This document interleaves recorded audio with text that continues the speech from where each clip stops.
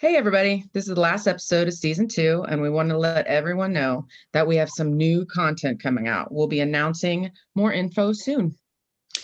Talk Like a Lady will have a season 3, and we are continuing to work on that as well. So stay tuned.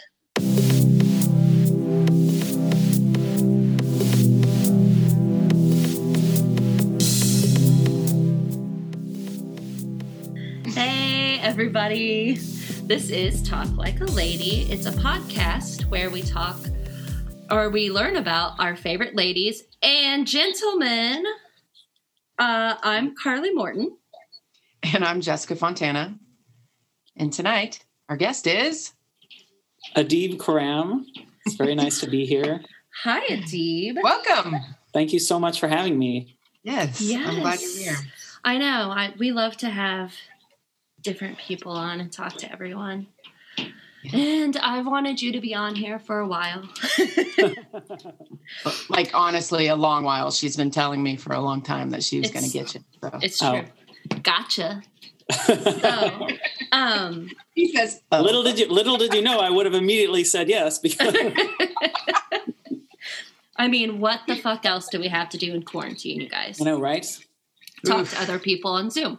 So, can you tell everyone what we're drinking tonight? Yes, we are drinking a cocktail called Crystal Gem. It is 2 ounces of Roku gin, 3/4 of an ounce of Le Pivot Vermouth Blanc, half an ounce of pamplemousse, half an ounce of rosewater, and either a pinch of salt, or if you got into mixology in the quarantine times like I did, 5 drops from your dropper of saline. Nice.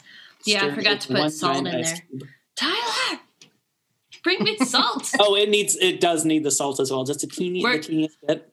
Mm-hmm. We're literally just drinking alcohol, pure alcohol, because I made it, and number one, I don't have rose water, and number 2, I forgot to put salt in it. So,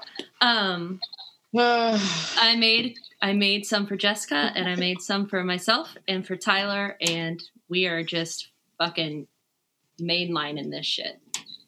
I was like, one will be enough. It's the quarantine times. You got to do what you got to do. Right.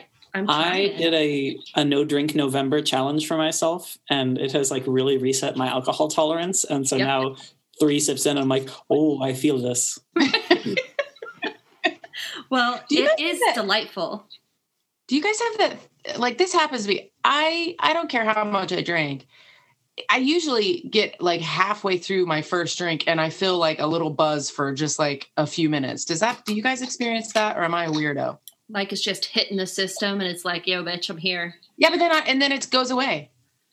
Yeah, it's just gotta let you know it's there. I think it really depends on the drink and on what I've eaten that day and whether I've eaten anything yet, or if I'm having a glass of wine with my meal, I don't really recall having that experience very often. But if it's like the afternoon and I'm having a glass of rosé by myself, like a sad sack of crap, then yeah, I do know it very, very quickly. First of all, we've all done it. I agree with that. I was doing it a lot in October, which is why I did the No Drink November challenge, to just reset my body. Yeah. I feel like I drank a lot at the beginning of quarantine, during the day. Like, especially because when we first started, we were furloughed. So, like, I didn't actually have a job. So I was, like, redoing my kitchen and, like, painting everything. And I was like, well, fuck, you guys, I'm painting, and that deserves a drink. And that's how it worked. Advantage of that furlough time a little bit more. Mm-hmm. Like, I should have drank during the day. I was, and I was like, why aren't you drinking with me?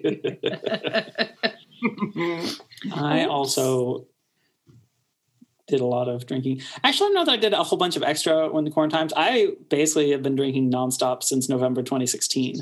And so, like, for the first time in a long time, I'm like, oh, I don't need to drink to cope with the world entirely, just a little bit. So that was... Right. You just do what you can. I know, right? At least I'm not drinking a bottle of wine a night by myself anymore, like I was for a while. Right. It was depressing times. It was. Mm-hmm. There's a lot of depressing times since 2016. I know, right? Okay, so who is your badass lady? My badass lady is actor Michelle Yeoh, who is appeared in a bunch of stuff. But my 3 favorite appearances of her are in Crouching Tiger, Hidden Dragon. God, that movie is the fucking best thing ever. It's so good. I love it. Let's watch it right now. Right? And then she was in Crazy Rich Asians and actually absolutely killed it. And I picked her in particular because she has been on my mind a lot lately because she's in Star Trek Discovery. Oh, yeah. Which I love, and I love her in it.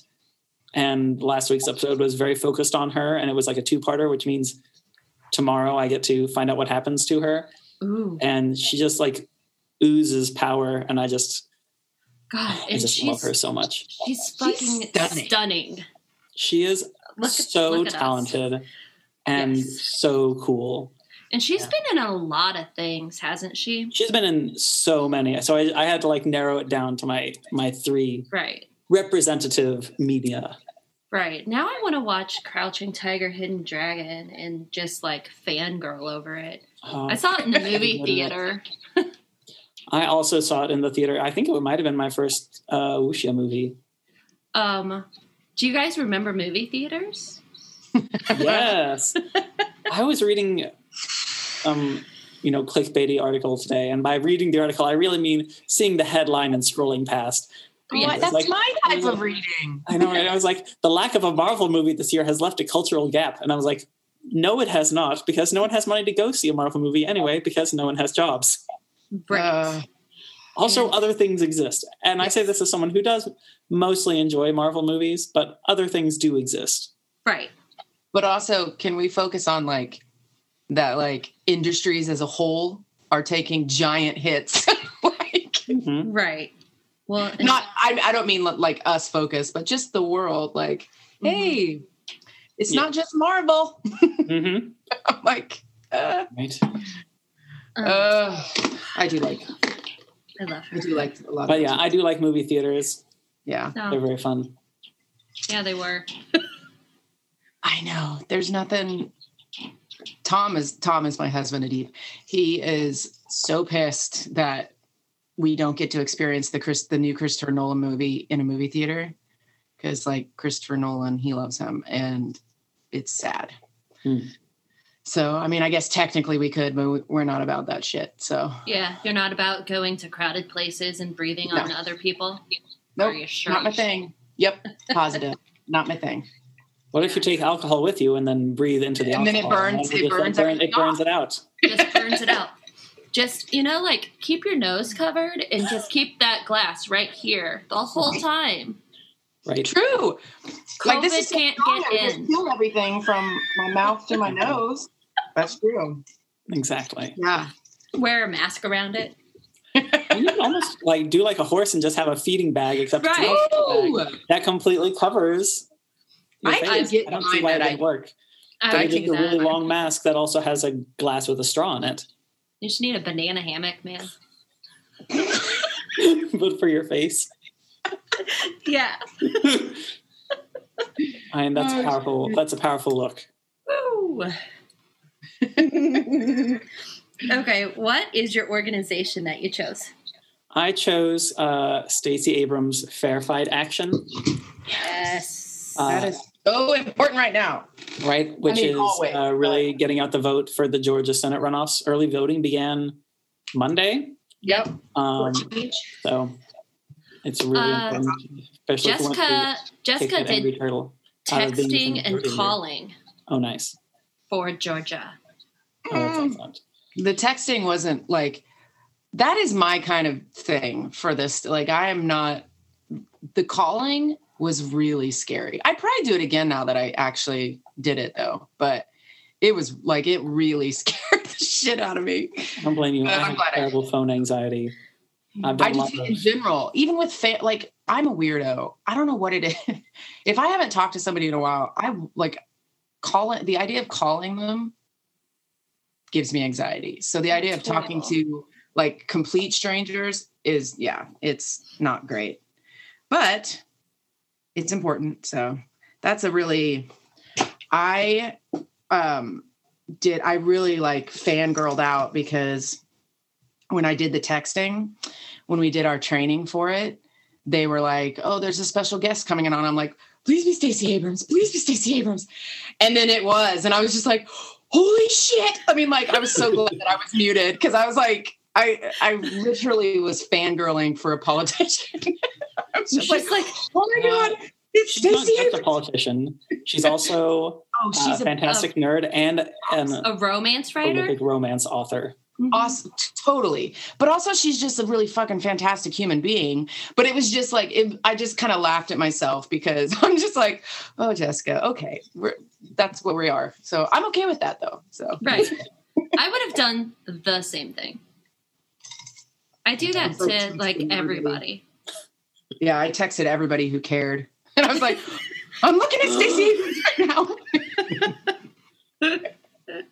That's amazing. That was great. Surprised you didn't take a picture. Oh, I did. Yeah. Oh, I good, did. girl. Good. Yeah. Good. Drop that in the show notes. I took a picture. Yeah. Show notes. Yeah. It was quite great, you guys. That does sound nice. So we've got the homework portion out of the way now. So, Adib, tell us about growing up. What were you like? What did you do? Oh my gosh. I was a tremendous nerd. Being Iranian American in a painfully white suburb of Kansas City was trying at times. I got called a dweeb a lot, which is, I guess, like the best that anyone could come up with because, we were all children. None of us had like a really developed prefrontal cortex. A dweeb. Right. And so I was kind of an easy target, I think. But yeah, so I discovered Star Trek when I was like 8 and made some nerdy friends that also loved Star Trek. I got diagnosed with major depressive disorder when I was like 12 or 13. And so that definitely colored my teenage years. Like so many baby gays, I found the theater in high school, went to school because I thought I wanted to do theater, found out that was a terrible idea, went to film school for a year after that, found out that was an even worse idea. So then I moved home to Kansas City right in the middle of a recession, yay. which was really exciting.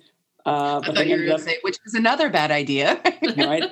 But then ended up turning my knowledge of Microsoft PowerPoint into a stable day job in the event production industry, Nice. where I spent, I guess, about 10 years. And in the last couple of years, transitioned to being a full-time writer of children's literature. Yay. So who could have possibly predicted? That's quite a journey. Yeah. I know, right? So you grew up in Kansas City. Gladstone. Ooh, even better. Yes. Yeah. AKA, well, I'm not AKA. I guess it's not really Little Italy, but we had a lot of Italian families there. Yeah, there's a lot of Italian. It's like big Little Italy because actual Little Italy is like over on Campbell, like around Grozzo's. Right. Right next to Little Saigon. Right where it should be. Right. So do you have any siblings that you grew up with? Oh, I do have an older sister. Okay. Her name's Afsane, and she's a photographer. Oh. And that's it. There was just the two of us. Yeah. Did you guys get along? We got along when we were little and then did not get along kind of through middle and high school. And then we started getting along better once we became like actual adults. Yeah, that makes sense. Actually, I feel like that's, it's so rare when siblings actually get along for the entirety of their life. There's always like chunks of time where they kind of are at each other's throats a lot. So, yeah. Well, and I think, being a teenager is already traumatic enough, and having to be a teenager when there's another teenager around can sometimes be even worse if you have to share a house with them. The worst. Because I just think that teenagers are the worst. I think that teenagers are awesome. You write for them. I do write for them. They're great. And I spent a lot of time back in the before times. I would visit schools and like talk to them. And I don't remember being like so nice when I was a teenager. I feel like today's teenagers are a lot cooler and nicer and more socially aware. They're going to save our fucking world, man. I know, right? The new teenagers now are going to save our world. Right. I mean, let me throw some. There's still assholes out there, but there are assholes everywhere. I thoroughly believe that young people are saving the world. I do, and not only that, but just I don't remember being so smart when I was their age. I feel like the world has required them to grow up a lot sooner than I had to, and that makes me kind of sad sometimes. But like, I really respect the hell out of them.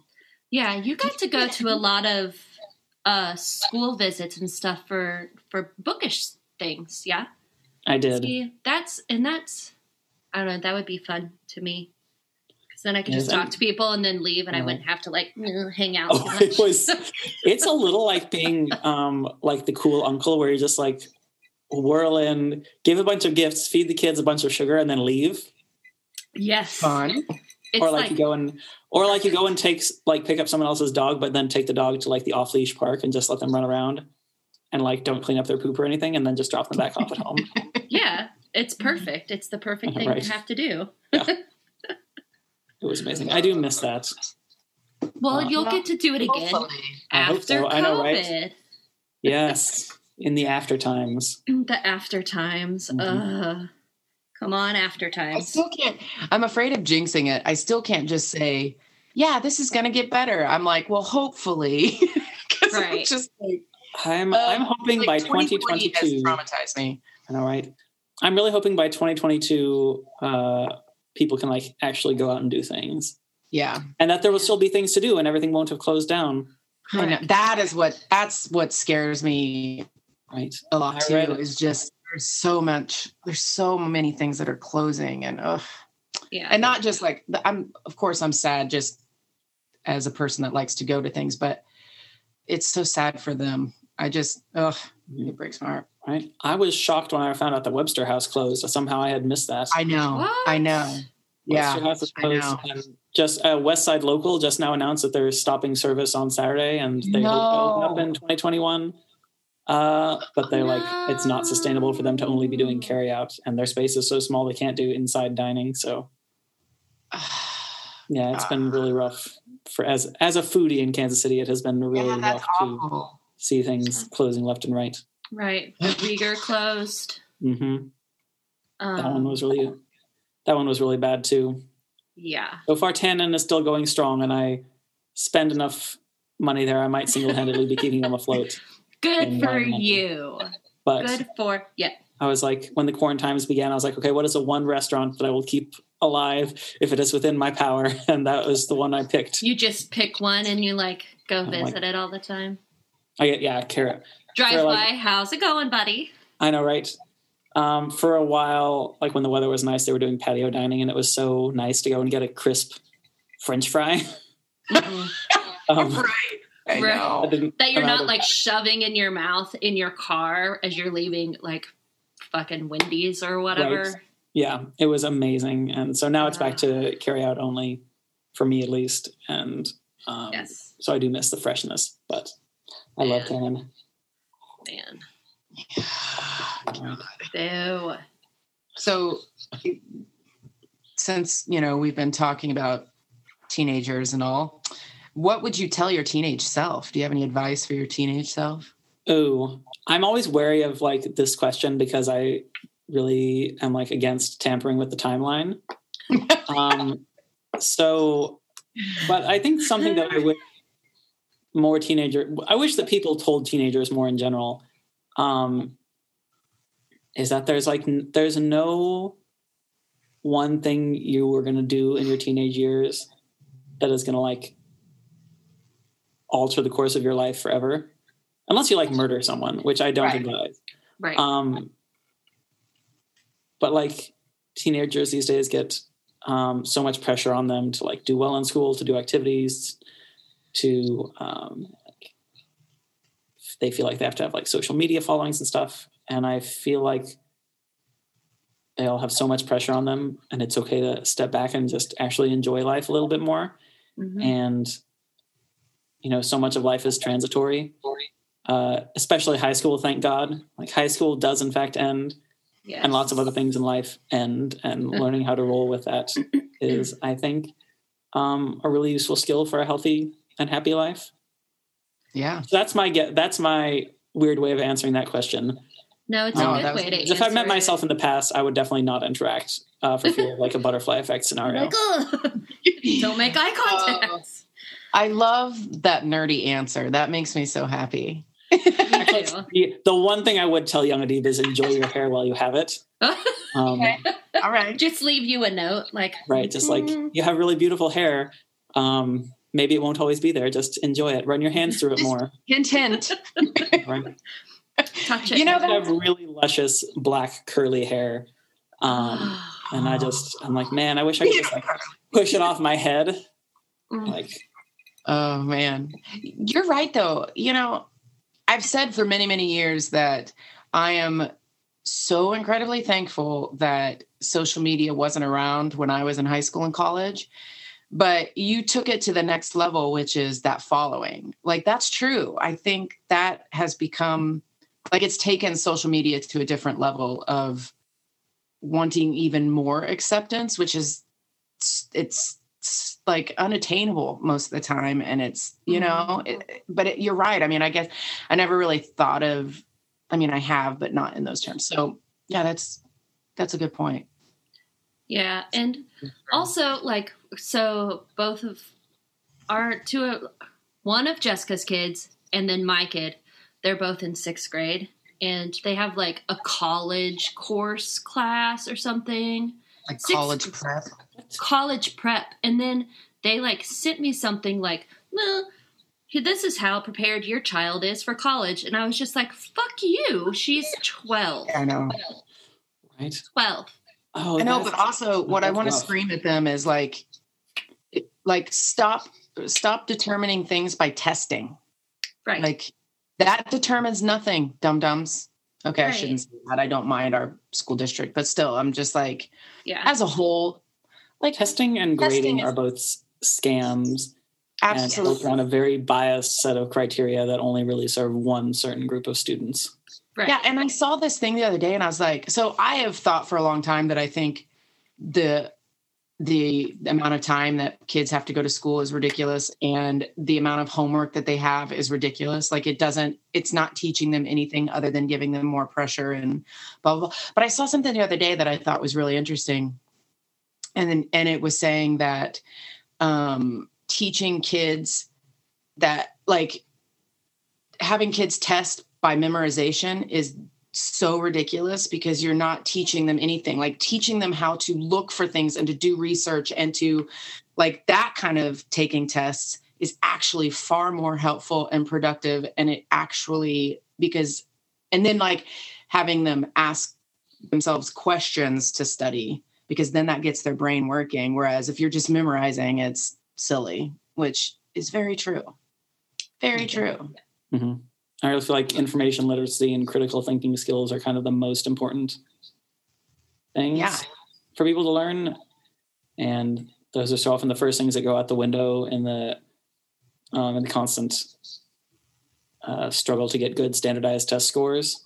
Yep. To maintain funding for your school because of, heinous legislation like No Child Left Behind. God. Well, and it's when you're using testing to score teachers too, it drives me nuts, because it's ridiculous. The whole system. I mean, I don't have all the answers. I'm not on anything in the world. I don't have any answers, but I have a lot of complaints. Right. Right. I think the problem is we've never really seen an equitable and thriving education system in this country. So we don't really know what it looks like. Mm-hmm. Yeah. And so it's mostly well, I don't like that, and I don't like that, and I don't like that either. And we can't even conceive of what would be a good education system.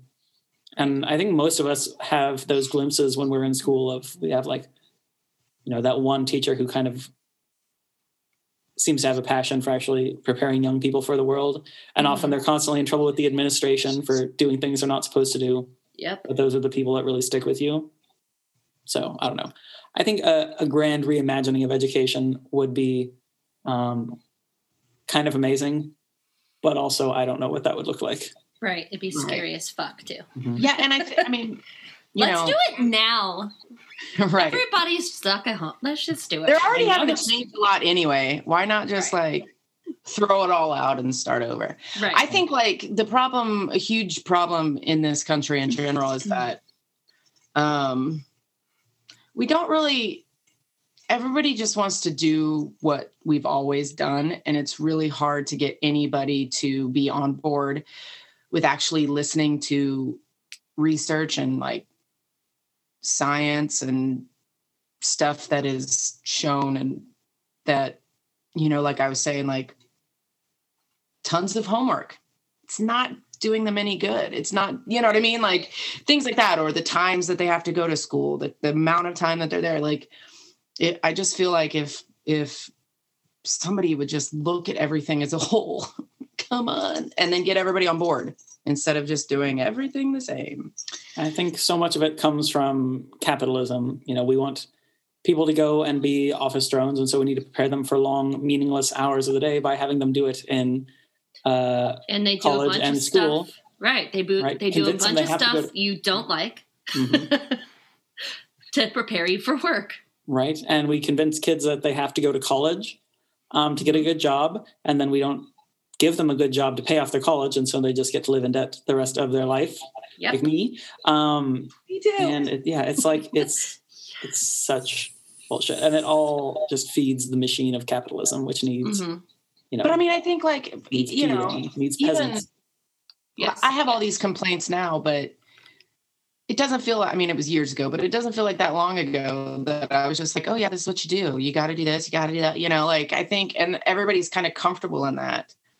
And so, I mean, I understand why people just kind of want to do the normal, but sometimes I'm like, hey, let's just see.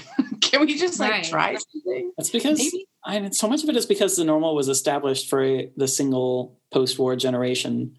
And they all got to go to college for $100 a year. Yep. Right. And wages kept up with that. And the world changed around them as so many of them kept sucking capital and hoarding capital, and they failed to acknowledge that the world has changed, and so made their kids do what they did, but it did not work the same because the world was not the same.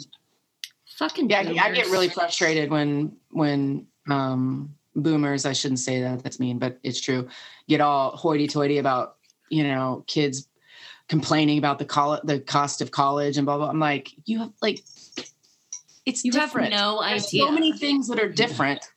It's so different, even from when I went to college, and I graduated college in 2003, and the cost of college, I mean, it's insane. It's just, and back, I mean, I don't know. It's just, I wish people would just, try about stuff.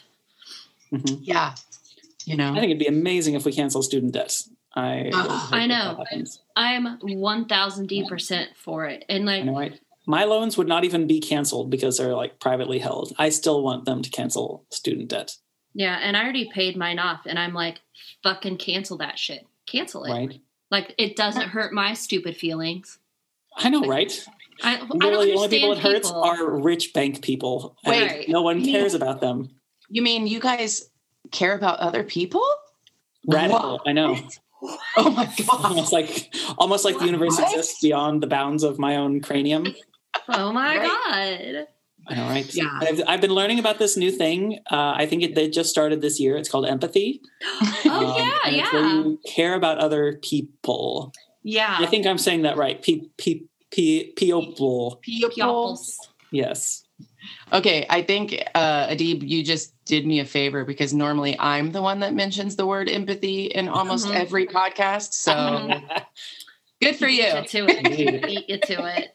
Indeed, one could say I was empathetic to your needs. Yes. Ooh, one could say. Right? I mean, yes. And one just did. We're all talking about ourselves in the third person now.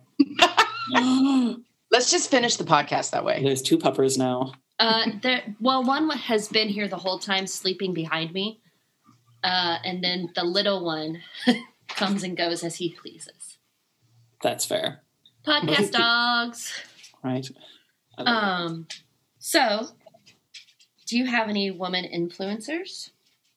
Like, maybe from when you were young or now or whenever? I mean, yeah, growing up, I spent a lot of time with my maternal grandmother, who, I mean, she passed away a few years ago, and I loved her dearly, but with passing of time, I'm able to get, see her through less rose-colored glasses and know that she very much favored me over both my mom and my sister, and so had really bad relationships with them and a really good one with me. But yeah, I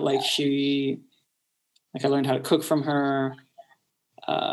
We would always watch Star Trek together back when it was new episodes were coming out. Mm-hmm.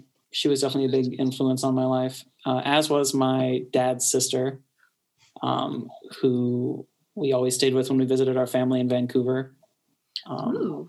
They moved to Vancouver from Iran after the revolution. And she was a mother of 6 and was just kind of like the matriarch of our family. Kettle was always on in her house. She was always welcoming guests. She'd always, have us come stay with her when we visited for the summer. And so I think a lot of what I learned about hospitality and how to treat people and the importance of family, I really learned from her. Certainly my sister, through both the good and the bad, has had a big mark on my life. Does she live here now? Does she live close to you? Yeah, she lives up in the Northland as well. Oh, nice. Hey, well, that's where we are. We'll just say hi to her sometime. Indeed. But yeah, and then I had several teachers that were women that had big influences on me. Several friends that I'm still friends with to this day are women, or some, actually a couple have recently come out as non-binary and stuff, but were designated women or designated female at birth and spent a lot of their life identifying as that. And so, yeah, I've had I don't know. Lots. I've been very fortunate, I think. As I feel I feel even though it took me a long, I didn't come out until I was an adult, but I feel even as a kid, other boys kind of could tell there was something different about me. And so I didn't have a whole lot of friends that were boys. Mm-hmm. And so I do feel I escaped the scourge of toxic masculinity in a lot of ways. Insofar as I don't think I took on as many toxic mindsets myself. I mean, I certainly felt the pain of it as people were, I think the medical term is shitbags. Oh, yeah. To me. Mm-hmm. Mm-hmm. But I think I turned out all right for the most part. I think so too.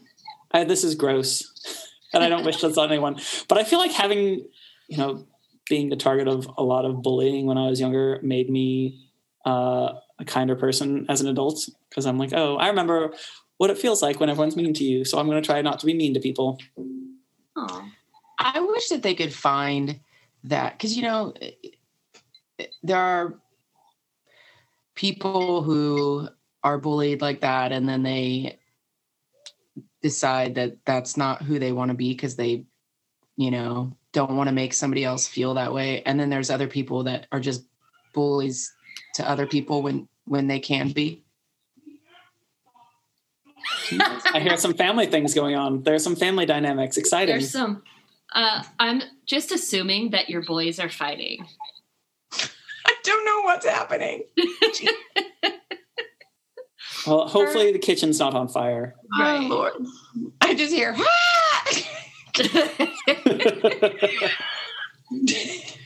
that was interesting.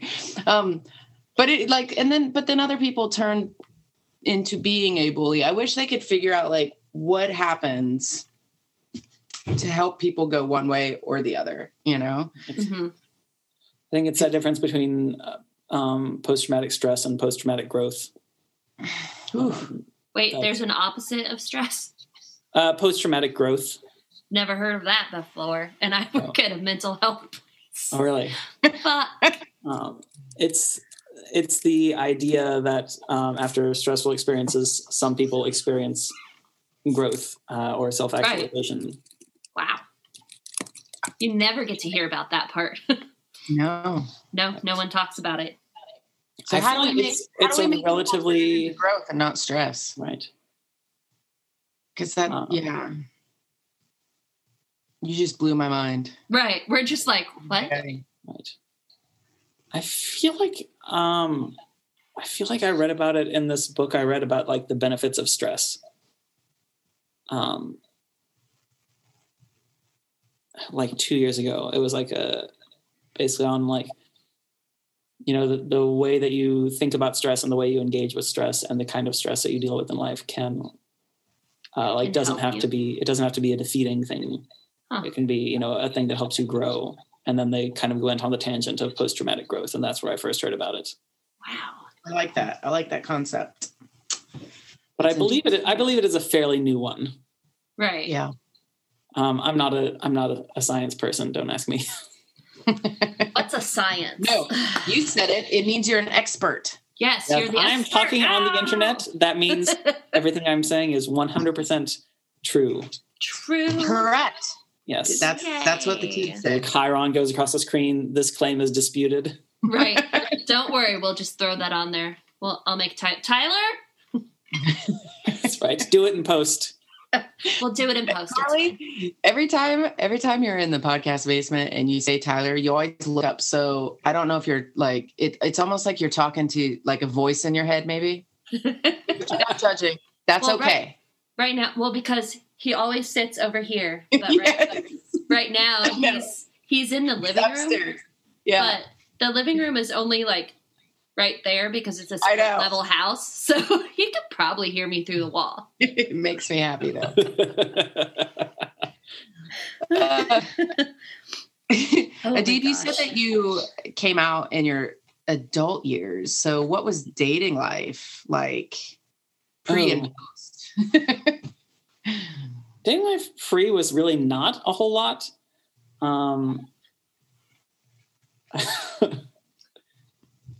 Yeah, I don't know. It feels gross, but you know, I'm kind of a gold star gay, but I never really dated any girls. So, you do get a gold star. I know, right? So yeah, I don't know. Dating was really complicated, you know, being that it was Kansas City, mm-hmm. And also being that I'm kind of a homebody, and I don't know. It's been weird. I still haven't quite figured it out, obviously, because I'm quite single. And back in 2018, when my very first book was coming out, and I was like overwhelmed with lots of stuff, I just kind of stepped away from dating for a while because I was just so busy and I was traveling a bunch. And one of my I don't really do New Year's resolutions, but one of my goals for 2020 is I'm going to get back out into the dating world. And 2 months in, we were told we couldn't leave the house. I was like, oh, okay. This is now a 2021 or 2022 goal. Yeah. Get back out there. But yeah, I like people. I don't know. It's weird. I kind of like dating. I think it's kind of fun getting to know people, and it's exciting when things click. And then it's, it's always sad if things end, which obviously everything has always ended. That was so depressing sounding. But yeah, I think it's a worthwhile endeavor. Yeah. That's a really bizarre. I haven't really thought about it too much because I've just been oh yeah, I'm not doing it in 2020, obviously, because you can't touch faces with other people. Right. You can't even talk to other people, really.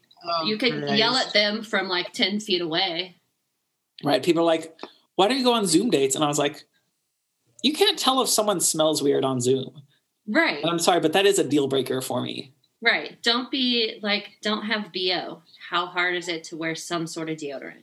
Right. It's also not just BO. Sometimes people just choose scents for themselves that I just don't like. And I was like, oh, well, if you were wearing it, you probably like it. and I hate that smell, and that means we're not going to be compatible. You smell disgusting. Right? You need like, if you ever do like a dating profile, you need to put like the colognes that you will not even fuck around. Do you wear this cologne? We will not speak. Right. Right. So, do you have a worst first date? Ooh, I don't think so.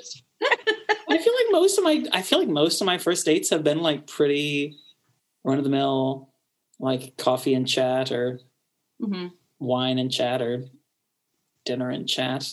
Yeah, that's good. Yeah, pretty. No crazy stories. No crazy stories. I mean, I kind of wish I did have one. Yes. Because I would make like great fodder for books. Right. Like, I mean, maybe everything's like really basic. I'm so basic. No, you're just calm, man. Like, my friend Kyle was on an episode, and his first date, his worst first date, was with his actual husband. So, oh no, they went to McDonald's or something, and Phil was wearing a braided belt. I was going to say, was it the braided brown belt thing? It's the braided belt, and that's the name of the episode. So that's hilarious. He's like, yeah, Phil was wearing a braided belt, and we ate at McDonald's. Like, you know what I mean? But that's cute though. It is cute. Listen, sometimes it's not like, sometimes it's those things, and if you can get past those things, right? Like, so yours could be, he was wearing this shitty cologne that I fucking hate. See, that could be a thing. I don't know, man. How do you get past the smell? That's the thing. Yeah. Like, I'm with you on this. Like, how do you get past that? Because if you don't like it, I don't like it, but they do. Like, I think it's a really.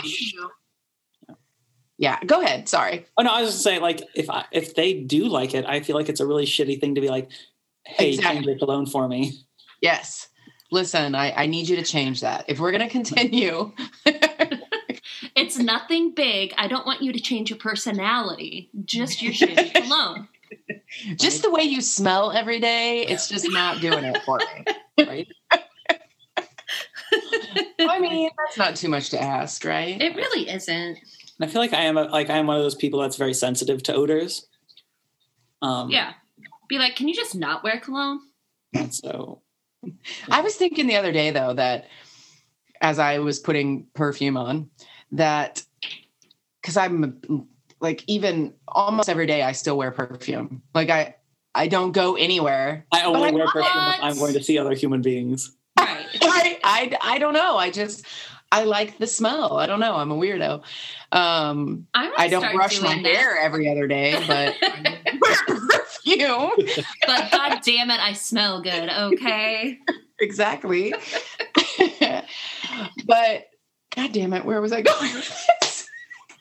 Hey, do you need another drink? Getting people to change their colognes. You guys, this is not. Oh, I know. Okay, so I was putting on perfume the other day, and I just thought to myself, it would really suck to be one of those people that's severely allergic to scents like perfume and cologne and all that stuff. Like, that would suck, because I really enjoy the way, well, I don't always enjoy the way people smell, but that's like a big thing for me. So like, that would be a bummer. That would be a bummer. Yeah, that's my PSA for the thing. So you say you're a homebody. So are you an introvert or an extrovert? I actually am an extrovert for the most part. Like, I love going out and being with people. Mm-hmm. But I'm also very content, like being at home, doing my own thing. And yeah, it's weird.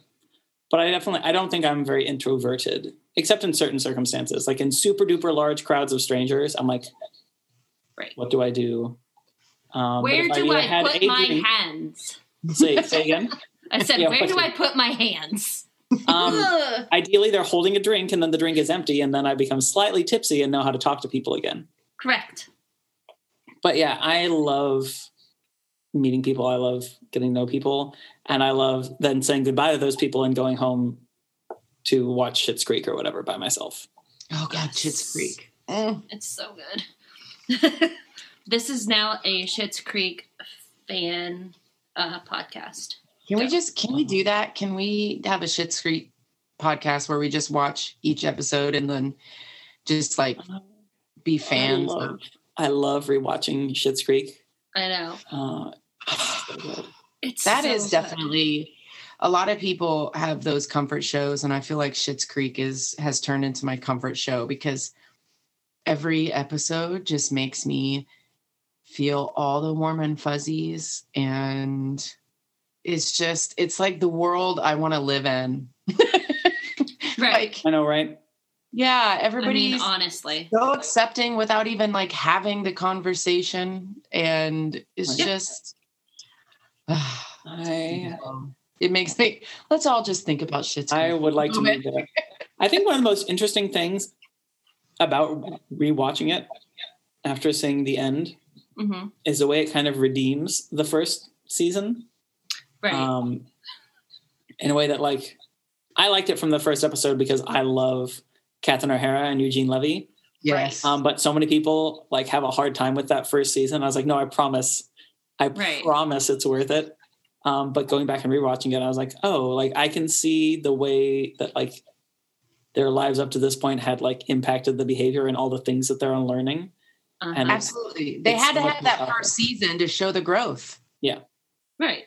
Yeah. I didn't really like the first few episodes. I was just like, are these characters going to redeem themselves? Like, are they going to grow? But I've heard that where people struggle with the full first season. And I did like 3 episodes in and I was hooked. Because I thought there was even like the slightest bit of growth and there was humor and like, it was fantastic. Also, Dan Levy, I love him so much. Me too.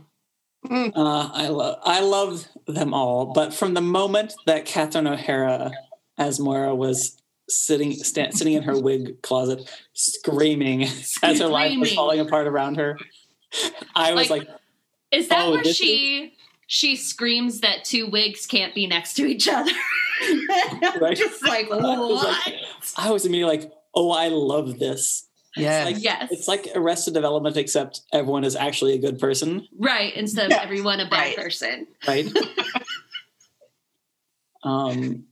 That's what's so funny though. It's like Catherine O'Hara. God. It's like she's so good at showing all through that weirdness of that character that she's actually a good person. Like there's good people in her. Like it's just it's so good. So like of course we've watched Home Alone because it's Christmas time, and so Anna has watched Schitt's Creek. We watched all of it together. So it was my second time, but it was her first time watching it, so we watched it all. And then Home Alone comes on and she said, "Is that Moira Rose?" I was like, "Oh my God, did she start the trending?" No, I don't think so. I know there was a thing. There was a thing on BuzzFeed where it was like people are just now discovering that Moira Rose was in Home Alone. I was like, right. I know the mom from Home Alone was in Schitt's Creek. Right. Exactly. Does that make you guys feel old? Like it makes me feel old because people, or like the Stevie Nicks song that was in that TikTok thingy where they were doing the and they were like, "Oh my God!" I'm like, "Hello, have you never listened to Fleetwood Mac, motherfucker?" Hilarious. I don't think it makes me. It doesn't make me feel very old, but it does make me like stop and think about like the way that different generations consume media and like which media were like huge parts of my childhood that are less huge parts of others, and which parts were like small parts that have surprisingly gone on to have lives of their own. Yeah. Okay, I want to talk about your books real quick. Oh, they're terrible. Why would you do that? Oh, no, I would never. They're not terrible. I love my books. Delightful. I love my book babies. I love your book babies. Thank you. Darius, he's so cute. Your book babies. Bebe. Yes, bebe. The bebe. So right now you have 2 books out. I do. Darius the Great is not okay, and Darius the Great deserves better. Oh, they're so good. And they are YA. They are. But they talk about real life things happening. Is why I really, really enjoyed them. Like depression and bullying, and Darius comes out in the books. It's just, they're so good. Thank you. You're welcome. I'm really proud of them, and I worked really hard on them, and it's been really rewarding to see them like being taught in schools now. Because when I was in school, literally all the books we read were by dead white men and about rich white boys. Yes. So it's been really exciting to see the way that the We Need Diverse Books movement and groups like Project Lit and Disrupt Texts have really changed the conversation around education, particularly like English language education. Mm-hmm. So that's been really good and cool. And sometimes I'm just like, boy, am I going to be someone that like one day kids are going to be like really resentful of being assigned to read my books because they're not relevant to their lives. I feel like kids are just going to be resentful of things that they have to read in school most of the time anyway. Which is fair. But if there's a kid that is experiencing anything in those books, though, they're going to feel relief. They're going to feel what you felt, or the opposite of what you felt, having to read about dead white guys, you know? Like a separate piece, which is like my number one hate book. I just hate that book so much. I hate it.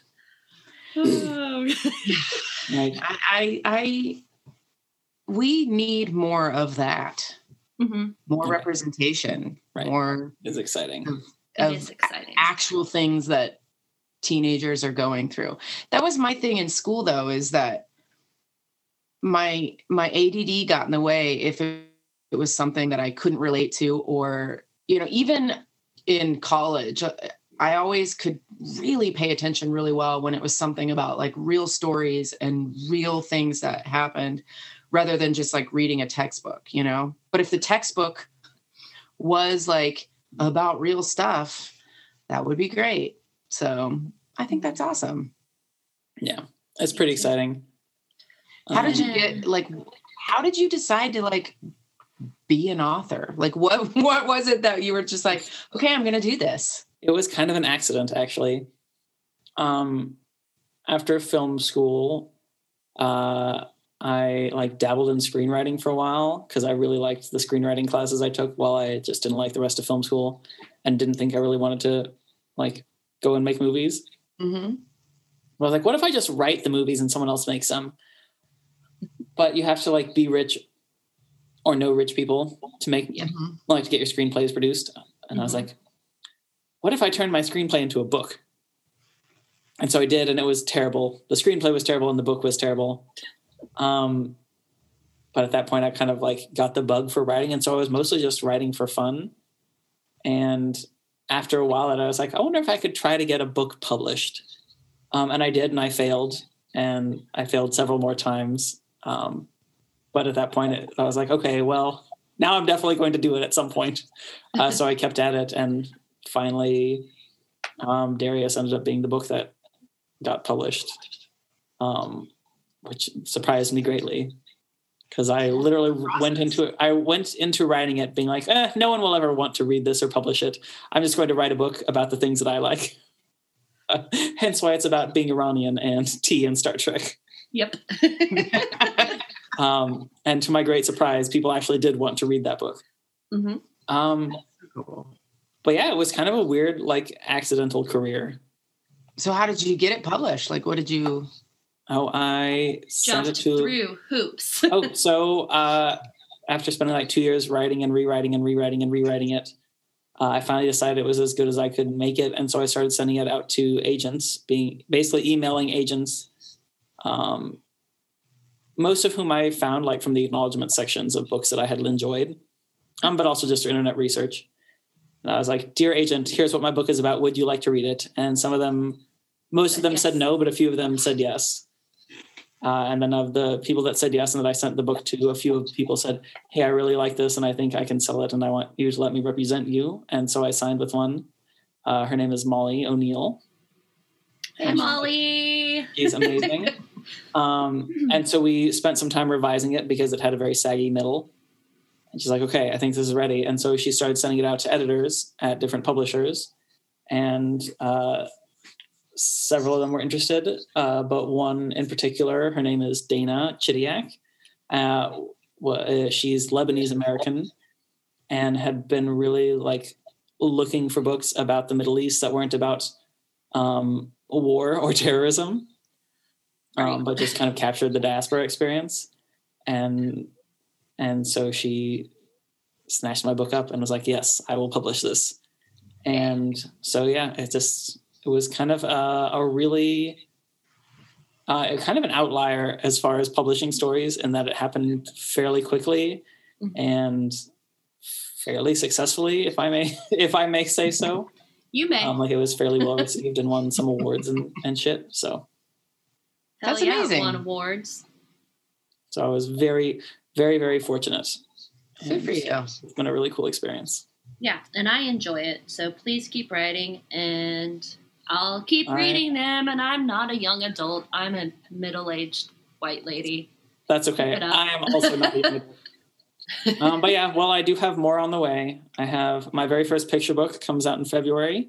Oh, yay. Which is like for young readers, and it's about the Iranian holiday Nowruz, New Year's celebration, which happens every spring equinox. Ooh. It's called 7 Special Somethings.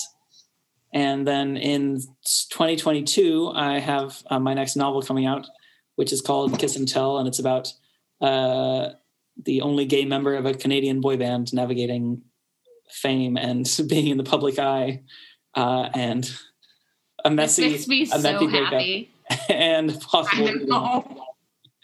I want to read it so bad. I want to make it not crappy really badly. I turned in my first round of edits, and my editor is reading them right now, and she's like, "I'm listening to K-pop right now and editing your book, and I'm loving it." And I was like, "This is this is perfect." What else can you do? I know, right? Listen, I've done a lot of research on boy bands. I did. Yeah. I did too. I read several articles. I actually bought a book that was like a book about like the history of boy bands from the Beatles to today. Oh my gosh. My research is just fangirling since I was 9 years old. So that's fair. Yep. I went through a phase where I was very disdainful of boy bands. I was in like 7th grade when Hanson became a thing, and I do still find Hanson a little bit insufferable. And then I was in high school when like the NSYNC Backstreet Boys wars were happening. And my sister very firmly took a stand. NSYNC. Okay. See, that was my sister. My sister was also an NSYNCer. Yeah. And so I by default, that's what I heard. But as an adult, going back and listening, I was like, I feel like maybe the Backstreet Boys were actually the more talented group. Oh, I challenge that. Oh, which is fair. Clearly, now you guys have to have a duel. I know, right?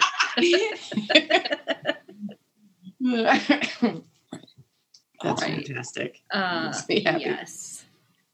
So February is the picture book, and 2022 is the Kiss and Tell. Yes. Oh, I can't wait. I know, right? Assuming there's still a planet Earth in 2022, right? That's when my next book will come out. Well, if you need, beta readers or ARC readers, I know. I was about to be like, can I be? I do hope I get ARCs for this one. Yeah. We're right here. They printed ARCs for Darius the Great Deserves Better. Yeah. And they got printed in March, and they're like, well, the warehouses are working at half capacity, shipping's working at half capacity, so we're only mailing finished books from now on. So somewhere exist boxes and boxes of early copies of my book that never got sent out anywhere. Oh my gosh, let's get those and then be like, well, I own one of these. Right? They never got sent out. Like, I myself didn't get any of my own ARCs. Oh my God. I don't know if they're getting pulped or recycled or if they're going to get donated to I hope they're going to get donated. Right. To juvenile detention places to or schools or something. Yeah, that'd be cool. Yeah. So who knows? But yeah. I was like, oh, that's great. Crazy. It's hilarious. So hopefully, eventually, there will be physical ARCs of Kiss and Tell, and I will actually get some that I could funnel on your way. Yes, please do. So do you have, and it could be about anything, can you think of something that has been the best advice that you've heard in your life? Ooh.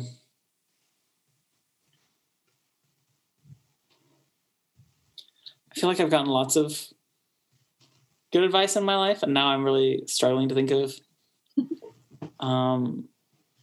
trying to pick one. I have always liked the advice that if you're the smartest person in the room, you need to find a bigger room.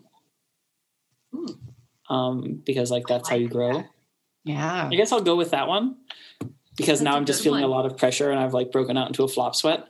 Oh no, what's a device? I'm kidding. I really do like that one. Yeah, I like that too. Yeah. Can we extend that to if you're not the smartest person in the room, also find a bigger room because everybody needs to learn from everybody. Right. Please just go. Yeah, I think, yeah. I like that though. It's really, that says a lot, I think. Yeah. But I feel like moving through life with the goal to always be learning and growing is a really good way to move. And it's not always easy. Right. I mean, I think sometimes it's uncomfortable and sometimes it's you have to be oh, I was wrong. And I don't know about you guys, but I'm not a big fan of being wrong. So yeah, no, I don't like it. I find the older I get, the more I embrace being wrong and apologizing and learning. Because I've come to the conclusion and that the world would be a better place if more people were comfortable saying that they're wrong and saying they're sorry and learning to do better. And so I try to always lead with that feeling. Thank you. Oh, puppy kisses. He's a good boy. Do you have any dogs? I do not have any dogs. I don't have any pets. I live in an apartment, and so it was really expensive to try to get a pet. And also in the before times I was traveling a lot. Yeah. Between my day job and between author stuff. And so I would feel really bad leaving a dog at home. And then it's a pandemic and income is uncertain. And so again, pets are expensive. And so right. My goal is 2020 by 2023, I want to get a small house with a lawn so I can finally get a Doge. Yeah. Yes. Meanwhile, I go visit other people's dogs to pet them. That's all you have to do. That's fine. That's works. Been one of the worst things I think about 2020 is even if you see a dog, you can't go up to that person and be like, hey, can I pet your dog? It depends how long you can, and I frequently have. Right, but it's there's that thing in the back of my head that's I don't want to freak, I don't want to get too close to anybody because I don't want to freak people out and, The trick is to not move away when the dog sprints at you and wants pet. Oh, yeah, 100%. And then be oh, hello, may I pet your dog? Yes. Right. Who has come to greet me. And then they're yes, don't mind him. And I was no, I promise I don't mind. Yes.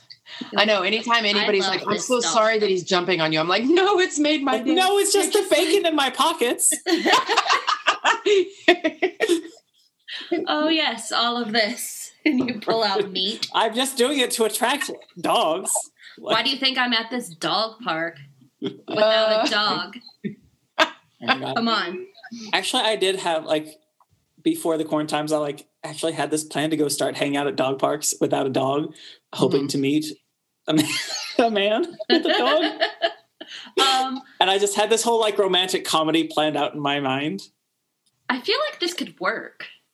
I do too. My first thought was that's very different than not having kids and hanging out at a playground. Yeah, no shit, because that's creepy. That's creepy. But not that's a good way to end up on a list. Yeah. Lots of lists. I guess it's more of a registry. Yeah. You said it. But yeah, no, I think that could, I'm playing a romantic comedy in my head right now, and I like it. Let's do this. I'm there for that. I'd watch that. I'd read it in a book. I'd watch it in a movie. Yep. I'd watch it in real life, Adib. Noted. I'm gonna, once the quarantines end, if they ever end, that's in the playbook. Okay. As long as you promise. I promise. Okay, so the next one, do you have a Me Too that you want to talk about or will talk about? I don't think so. And I say that I don't think so because when I was not very young, when I was like 12 or 13, we got like our first computer with the internet, and I was like hanging out in a lot of internet chat rooms about the Transformers. Obviously. and like, it's weird. I was a very naive child, and I was heavily medicated when I was a teenager. And so I think I might have actually been being groomed at one point. Like there was like some adults that I would like private message with that were talking to me about things that they absolutely should not have been talking to me about as like a 13-year-old. But everything like just went over my head. And I think I was too stupid to be groomed. And so I think I did dodge a bullet there.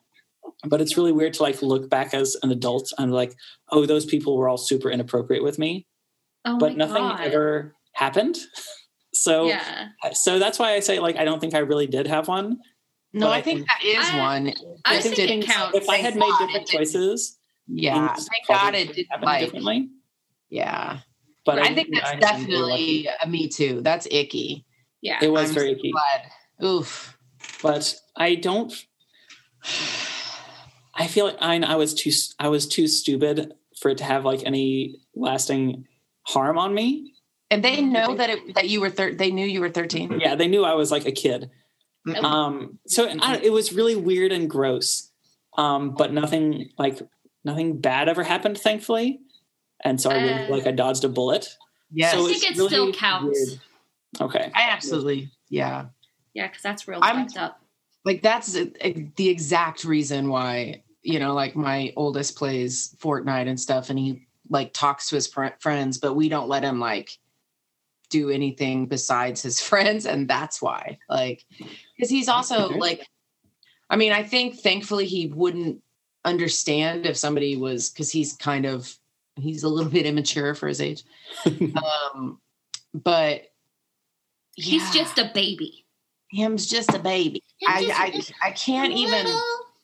He is a baby. I would lose my fucking mind. Like if I ever can, I'd lose my fucking mind. Like I would go to wherever those people were, and then I'd beat the shit out of them. Yeah. Myself. I think that was the thing when we were younger that, because the internet. I mean, I don't know how old Adib you are, but I think I was born in 1984, so I think I'm a few years younger. But the internet was new. Like, so much of this stuff. New. I mean, I feel like, there were so many things that happened back then that things still happen now, but I just think, our age group are now parents and we're like, oh, no, you're not doing that. Mm-hmm. I do like our generation had to learn the hard way, how to set boundaries and what like responsible boundaries were in a way that no other generation did because the technology didn't exist. Like we were the ones to find out where all the creepy points were. Yep. And so it's really weird now as an adult being like somewhat public facing and that like I get interaction from teens, like I'll get emails from Teen Reader sometimes. I'm like, okay, like how do I make sure that all boundaries are very healthy in this? Right. As a response to people being like, I loved your book. Do you have any advice about like coming out to my parents? Or I'm dealing with mental health crisis. What should I do? And I was like, okay, first of all, definitely seek a professional, which I am not. Right. But also like, I'm an adult and I'm a stranger and you definitely shouldn't tell me some of these things. And it's not because I don't care about you or want you to be healthy, but it's because healthy boundaries are really important, especially on the internet. and like here are resources for you that are professional, and now I have to like step away from you because people have been creepy to me in the past and I don't want to be creepy to you. Right. So it's been I love that though. Really I love that weird so and hard to figure out. No, I really genuinely love that. I think that's because like I like that you say it's not that I don't care about you. I really care about your well-being, but the boundary side of this is very important. Mm-hmm. Also, I'm literally stranger danger. Like yes. You are just emailing me right. and you don't know me. Right. Oh goodness. Yeah. So I don't know. It's been really kind of eye-opening to be like, oh, now I am an old who has to now like stop and think of what are responsible and healthy boundaries and how to, make it a safer, healthier internets for other people. Right. My hero. My hero. Dear Deep. Well, are you good at taking compliments?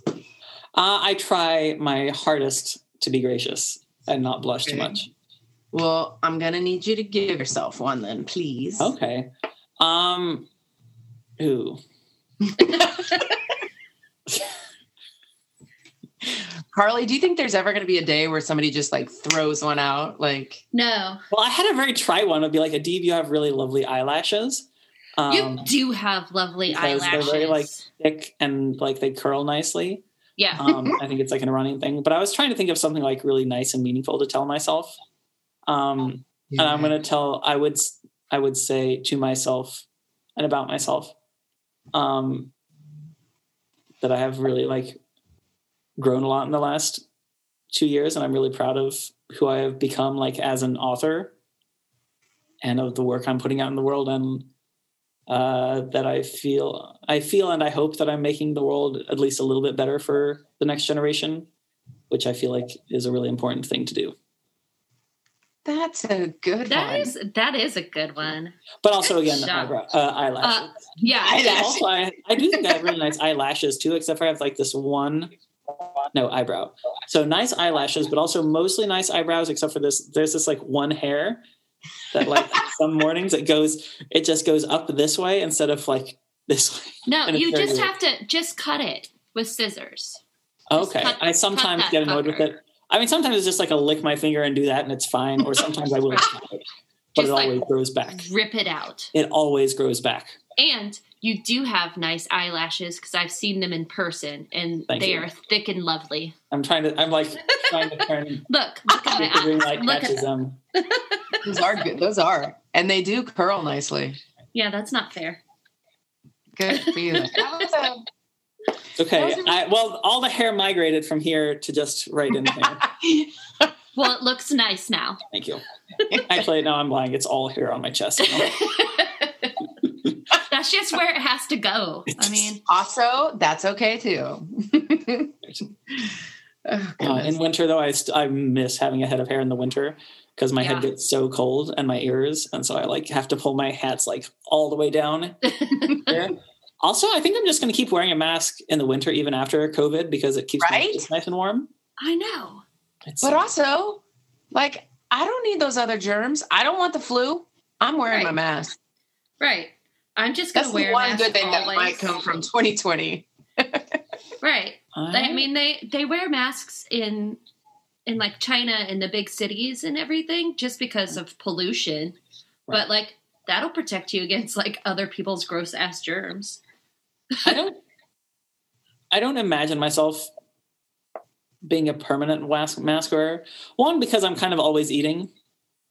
But two, because like a lot of people with hearing difficulties have like even if they can hear, if they have like less than 100% hearing, have a hard time if they can't see your lips. Yeah. And also as a glasses wearer, normally like the fog is annoying. The fog and also maskne. What? Maskne. Oh, maskne. Yep. So like I constantly breathe down to try not to fog up my glasses, and it's just like disgusting. Yep, that's fair. I hate it. But like if wearing a mask is required, I will of course comply. But I do hope we can get to a place where we don't have to mask up everywhere. Because I like seeing other people's faces and smiling at them. Right. I'm like, oh, I'm smiling, but then I'm like, fuck, I'm wearing a mask. They probably just think I'm an asshole. Who knew we all should have been watching America's Next Top Model and learning how to smize? Smize. I can't do it. I can't do it. I think my eyes change when I smile. So I think I probably look like a serial killer when I try to smize. Like,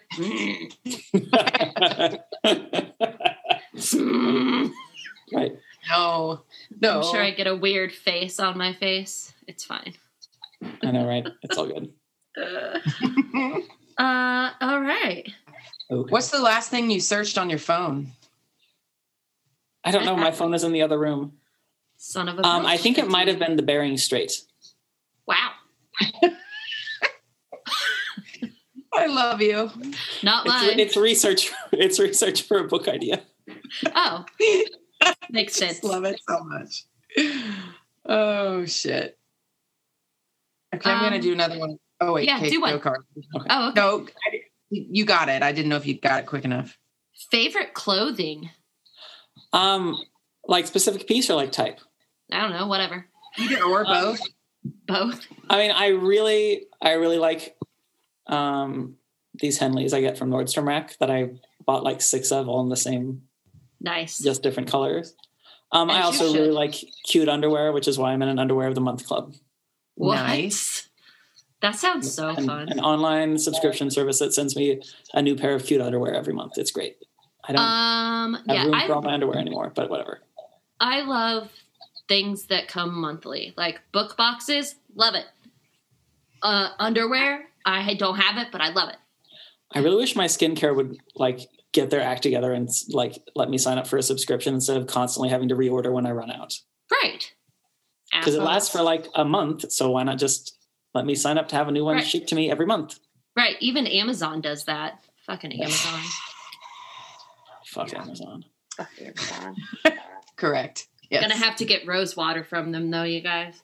No, I promise you can get it at that store on Inglewood. Jasmine Mart. Okay. The next time I'm able to leave my home without infecting Have Tyler swing by on the way home from work. I know. Is he still going to the office or is he mostly from... No, he has to go into the stupid fucking office. Okay. So Inglewood is on the way home. 169 in Inglewood. Yeah. He could even bring you a Leo's Pizza, which is a delicious St. Louis style pizza with caramelized Provel cheese on top. Don't tell Tom. I've still never had that, but this is so my little sister and my brother-in-law live in St. Louis right now. And my brother-in-law grew up in St. Louis, and my husband makes fun of them for that pizza because it is a cracker, but I don't know that it just doesn't sound like it would be my thing, but you know, one of these days I'll try it. I don't know that I would call it pizza in the truest sense of the word any more than I would call Chicago style deep dish pizza in the true sense of the word, but it is delicious. Okay. Yes. In the way that Chicago is also delicious, even though it's more of a casserole. Yep. St. Louis style cracker with cheese and sauce is delicious, even if it's not. I'm going to have to try it. Okay. Do you believe in ghosts? I do not believe in ghosts. Okay. Wow, that was fast.